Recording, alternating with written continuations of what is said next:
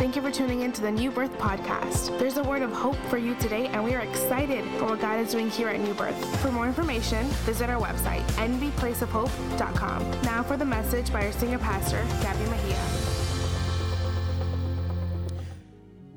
Today, I want to draw your attention to a book in the Bible that I believe is a wonderful story and a picture, an image, a shadow, a simile, a typology of Jesus' love for us. And I'm going to preach today on one of the greatest demonstrations of God's love for mankind. When we talk about the grace and when we talk about this thing called the grace of God, those of us that go to church, we usually flip our pages to the New Testament because for some reason we connect grace with New Testament. We connect grace with New Testament. And so as a result, many believers don't even like to read much the Bible, primarily the Old Testament, because of that mindset that says the old is law, is rules, is thou can't do this and thou can't do the other. And we just jump straight into the New Testament because for us, New Testament represents grace, and it is grace, but the New Testament is just the other side of what was written in the Old Testament. Many people don't read the Old Testament because they feel it's an old book.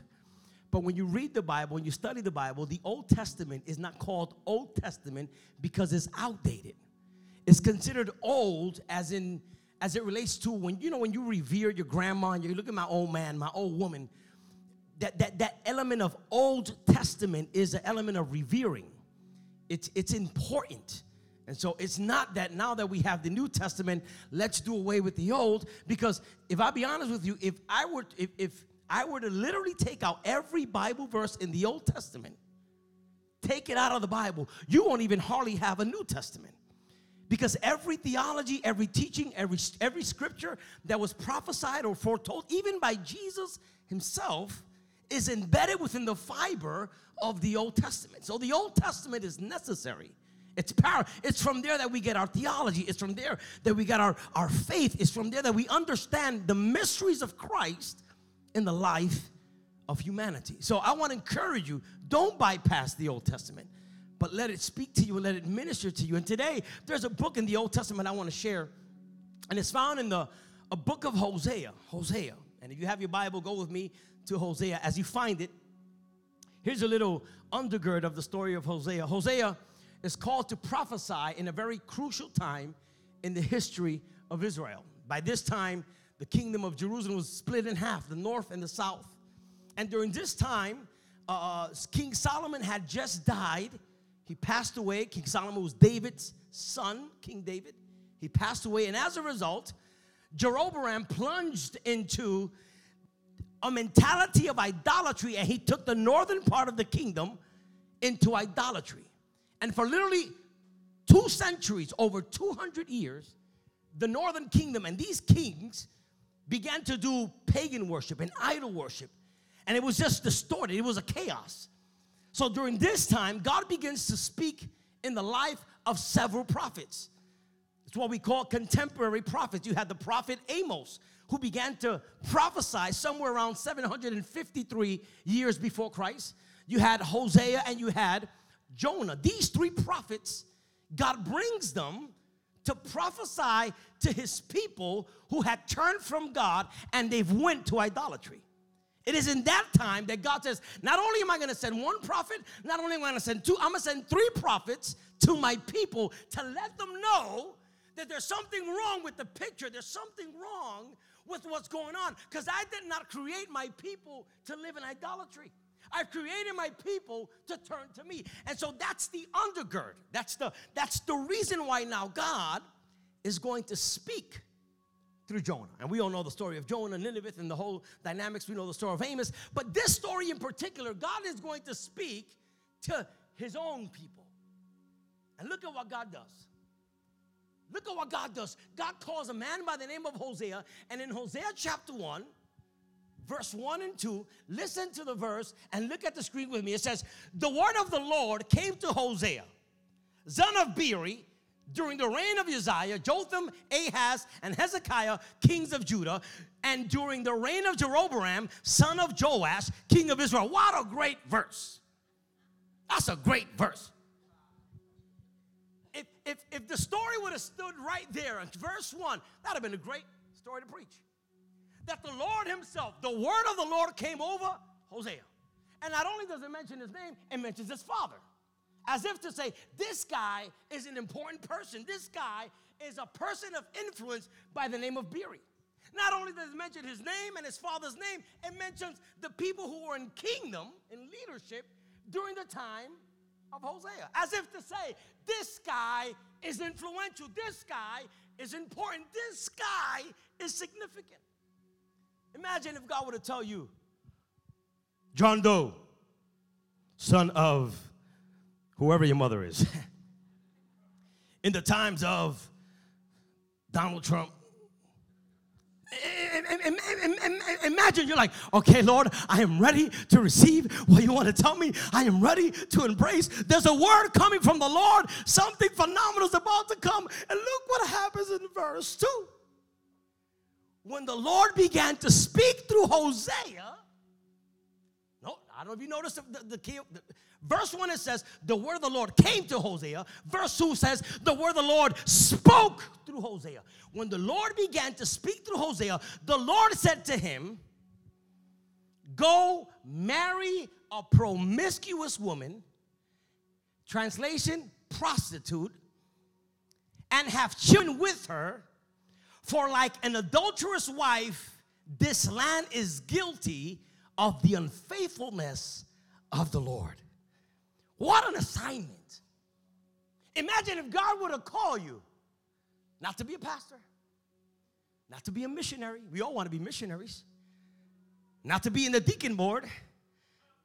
What if God were to call you to marry a prostitute? Would you say, yes, Lord? Here we go. Whatever you want, Lord. The Lord calls Hosea to marry a prostitute. Now, a prophet represents God's will. A prophet represents the oracle of God. A prophet represents a representation of heaven on earth. That's what a prophet represents. Whenever a prophet would go into a city, kingdoms will kneel before the prophet because he represented God. So a prophet represents God's will, yet a prostitute represents man's pleasure. And God says, I want God's will to be connected with. He says, I want you, Hosea, to marry a prostitute. So what does Hosea do? He marries this prostitute. What a combination. Can you imagine a prophet and a prostitute walking down Walmart?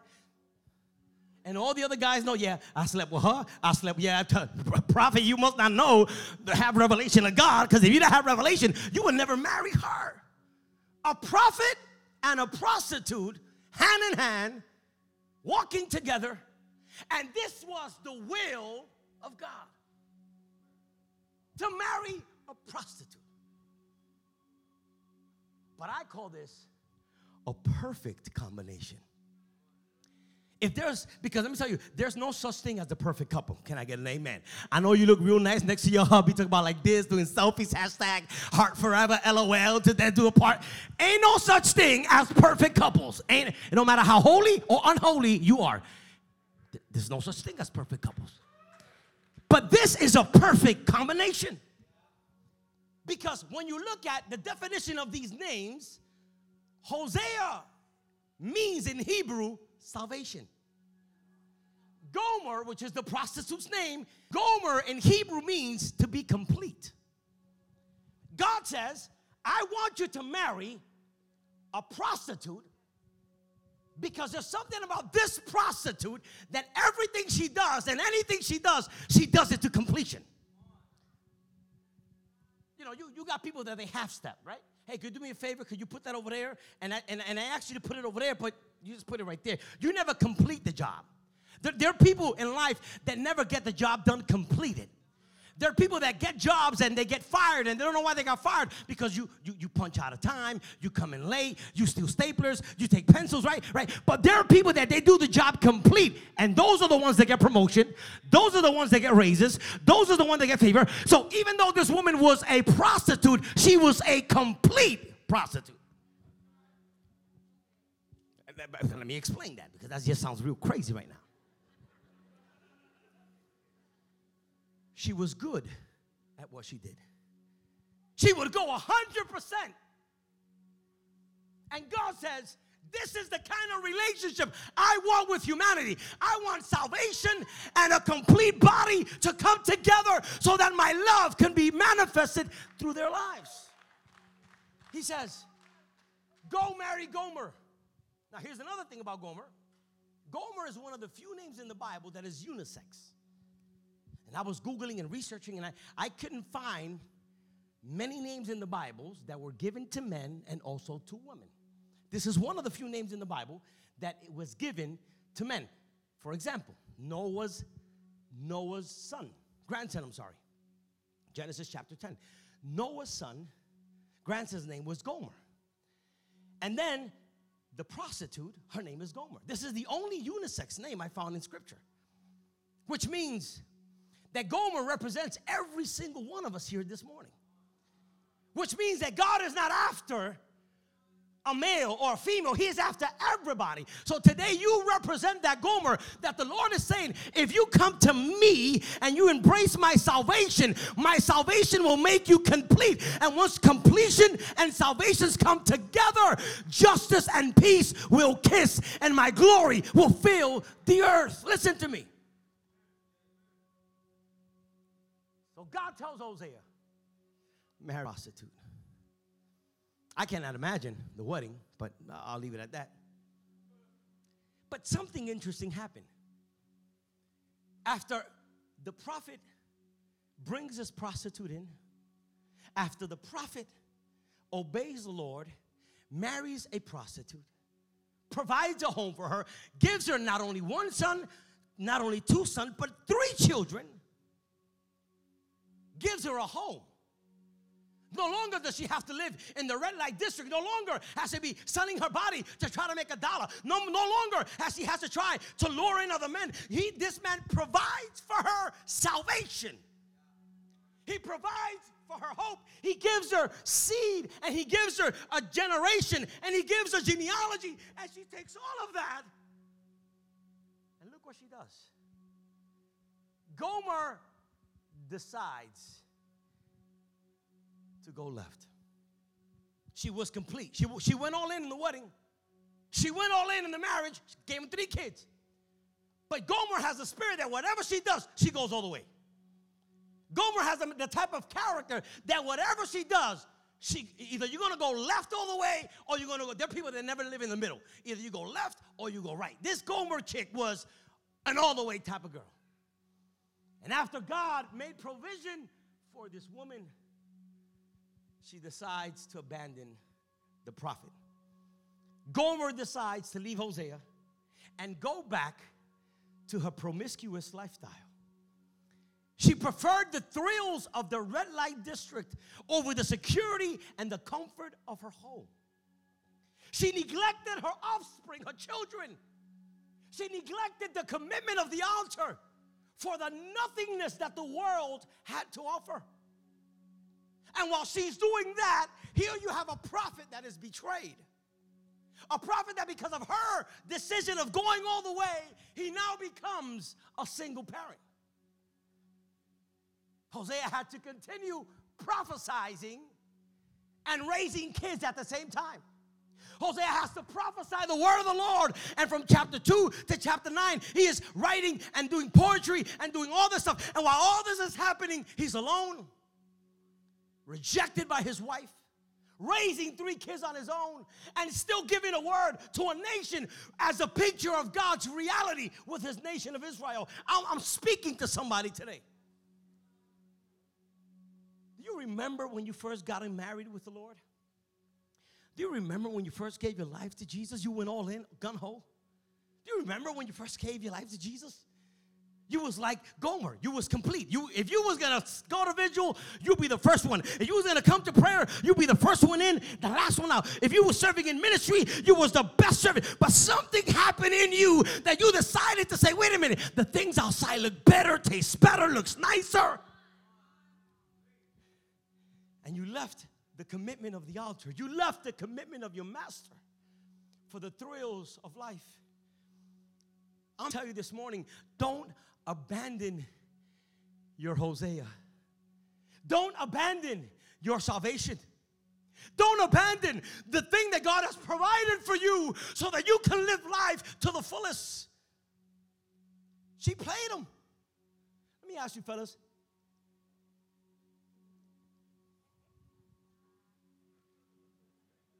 I know you sit next to your wife. But how would you react if your spouse would play you dirty? Come on. Devil is a lie. You don't cheat. Girl, the moment you play me dirty, I'm signing divorce papers. Girl, boy. Sisters, can I get a good amen? Boy. She was unfaithful. So my question is, does that make Hosea free? At the end of the day, she committed adultery. And New Testament teaches us that we have the right to get divorced if there's unfaithfulness. But when I look at the scripture, when I look at the Old Testament showed me something completely different. Because by the way we do things, we feel that it's only right for Hosea to sign divorce papers. By the way, I ain't giving you child support. By the way, I'm having 100% custody. By the way, ain't no alimony for you. By the way, don't come back no more, right? Hit the road, Jack, and don't you come back.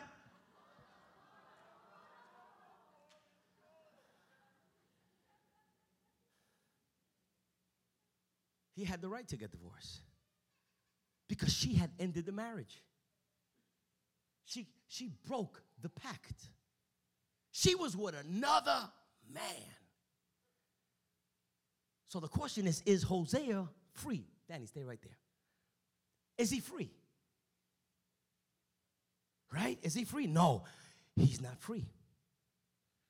Because in the middle of adultery, look what God tells Hosea.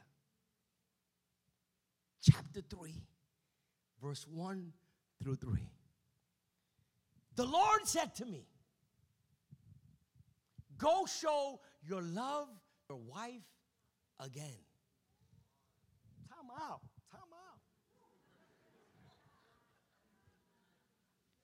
First of all, I didn't even want to marry her. But you said the word of the Lord came to me. And I'm in obedience.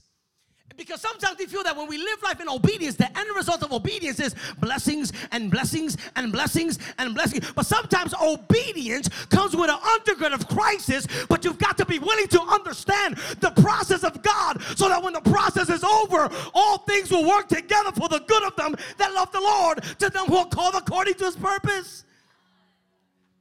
The Lord said to me, go show your love to your wife again.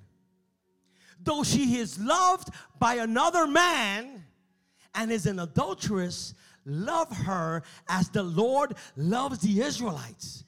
Though they turn to other gods and love the sacred raisin cakes. So I bought, look what he does. So I bought her for 15 shekels of silver and about a homer of a lethek of barley. Listen to me. Then I told her, you are to live with me many days. You must not be a prostitute or be intimate with any other man, and I will behave the same way toward you.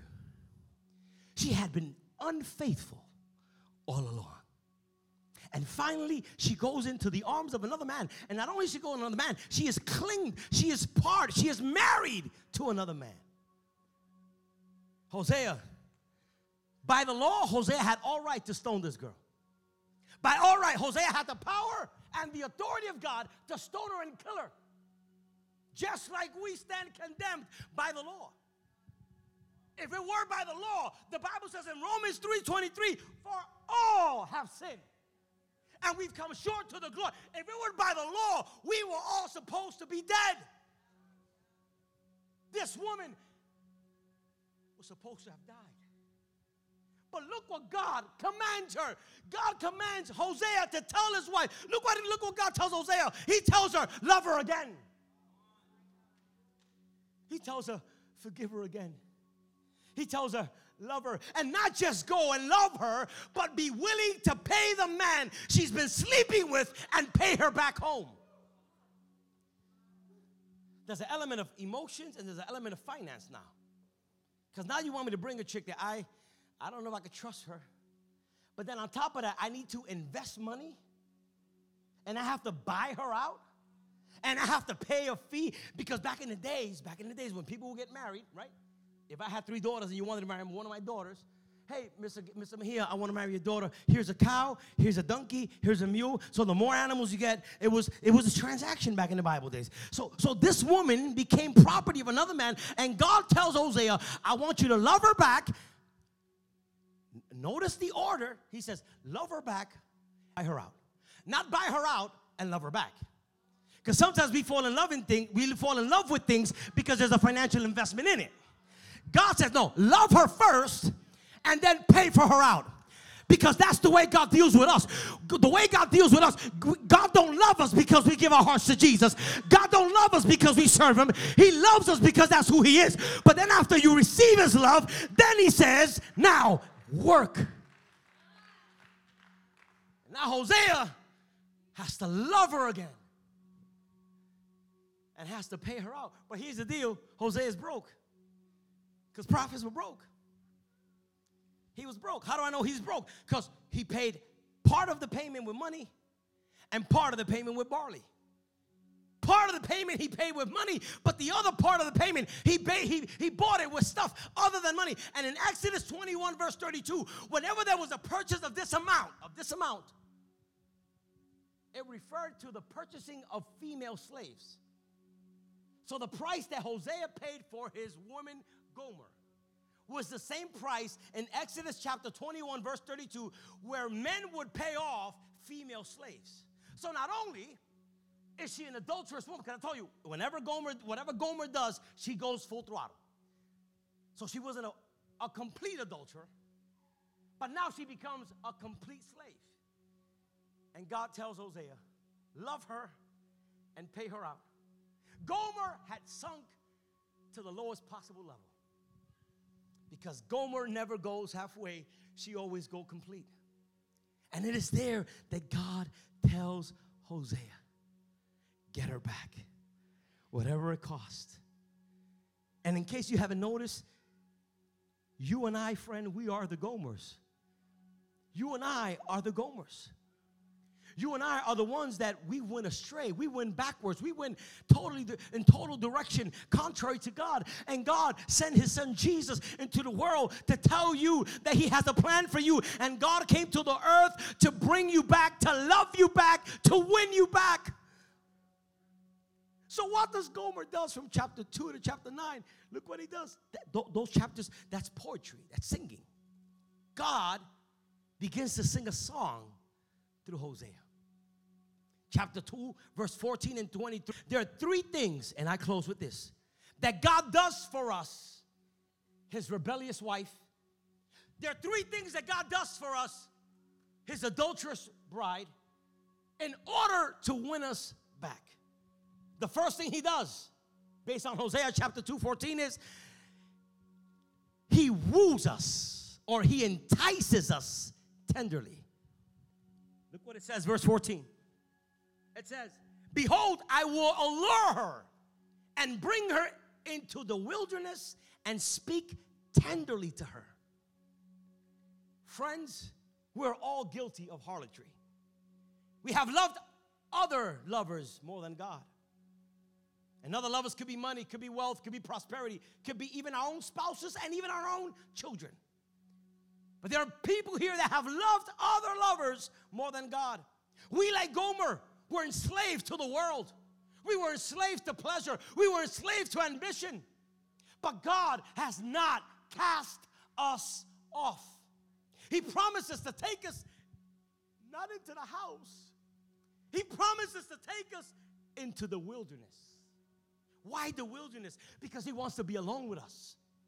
Because he wants to be in that secret place with us. Why? So that he can speak tenderly into our hearts. You know, the misconception of the world of God is that God is angry, that God is an ogre, that God is evil, that God has a belt. That's not the God I serve. The God I serve, if we come back to him, he's going to take us to a secret place, and there he's going to romance us again and love us again. Because he wants to speak to us. Literally, the Hebrew word says, so that he can speak to our hearts. And when he speaks, God will allure you. That's why you friends that are here right now, you've been hearing the word of God so far. You know what the Holy Spirit is doing right now in your heart? He is alluring you. He's enticing you. That thing you feel right now in your heart, those goosebumps in your spirit, that is God telling you, I want you back. I want you back. And you'll say, but God, I did this, I did that, I'm this, I'm the other. It doesn't matter. I want you back. I love you so much. I have a plan for you, because when God speaks to you, God is going to charm you. God is going to entice you. He will say what a lover says to his lady when he wants to be intimate with her. God wants to talk that way to you today. Here's the second thing he does. The second thing he does, he promised her hope and safety. Hosea 2:15 says, and there I will give her vineyards and make the valley of Achor a door of hope. The valley of Achor. Now, it's interesting that the valley of Achor is where Israel was first unfaithful to the Lord in the promised land. You remember the story? There's a man by the name of Achan that took the cursed thing from the Lord, and as a result of his disobedience, the city of Ai defeated Israel. So this city represents curse. This city represents taking from the forbidden thing of the Lord.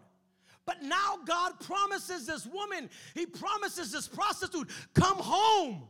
And Achor, the city of idolatry, the city of disobedience, will no longer be a valley of trouble, but I'm going to turn that valley of trouble into a door of hope.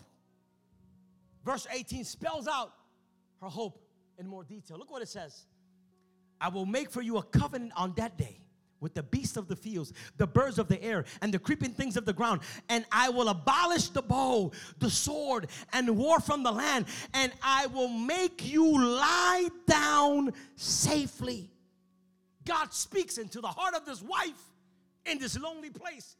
God takes this woman to the wilderness, and in the desert, this is what he promises her. He doesn't tell her, well, I don't want you here. No, he said, listen, come back, baby. I'm going to love you. I'm going to restore you. I'm going to give you a promise. I'm going to give you land. I'm going to give you happiness. I'm going to give you joy. I know your impression of me is something else, but I love you. But all I need you to do is, Mommy Gomer, is do away with your harlotry. Do away with your prostitution. And lastly, the third thing God does, he renews his pact or covenant and consummates the marriage again in purity. Verse 19-20, listen to what it says. Check this out. It says, I will betroth you to me forever. I will betroth you to me in righteousness and justice and in steadfast love and mercy. I will betroth you in me in faithfulness. And you shall know the Lord. 3 times, God says, I will betroth you. I will betroth you. I will be. He's making covenant. We will go back to the days of our engagement. We will go back to the days of love. We will go back, and it's all going to start all over again. But the most dangerous part of the statement that God says is found in verse 20. He says, and you shall know the Lord. What does the word know in this context mean? It's not, oh, I know you by name. The word know in this context means intimacy. The Bible says in Genesis, and Adam knew Eve, his wife, and she bore a son by the name of Cain. The Bible says in the book of Matthew that Joseph got together with Mary, and they knew each other, and she conceived a son. The saying, not only am I going to bring you back, but I want to know you. I want to have conception with you. I want to have romance with you. I want to enjoy an intimacy moment like the most purest sexual intercourse with someone. I want to have that again, but God, but I'm unfaithful. But God, but I'm jacked up. But God, if you want to do it with me, yes, with you. He says, I want to know you. This is why the grace of the Old Testament is anchored in Jesus. This is why the gospel story of the Old Testament is so powerful. This is the meaning of grace interpreted 7 centuries before Jesus showed up. And what must we do to qualify for this love? What does he want from us? What does he want from you? What does he want from me? Look what he says in chapter 2, verse 16. He says, in the last day, says the Lord, you will call me my husband, and no longer will you call me my Baal. Now, why Baal? Because the word Baal has 2 meanings in the Bible. Number 1, it talks about idolatry. It talks about pagan worship. He says, come to me, and you will no longer be an idol worshiper. You will no longer worship other gods but me. He says, come to me and do away with Baal. Do away with idolatry. I ask you, friend, I ask you, church, what thing is it that does not allow you to give God your unreserved worship? What is it? He says, if you come to me, I'll take care of your Baal. You will no longer worship other gods. You will no longer have other lovers. You will no longer talk to me as you do to the rest. I will be your lover. But the other meaning of Baal, the other sense of the word Baal, 15 times in the Old Testament, Baal simply means husband. But husband in the sense of ownership. Husband in the sense of an owner or being lord over. So God is saying, let me be your Baal. Worship me. Make me the lover of your soul. I want to be the God you worship. I want to be the lover of your heart. And so how do we do this, church? Holiness.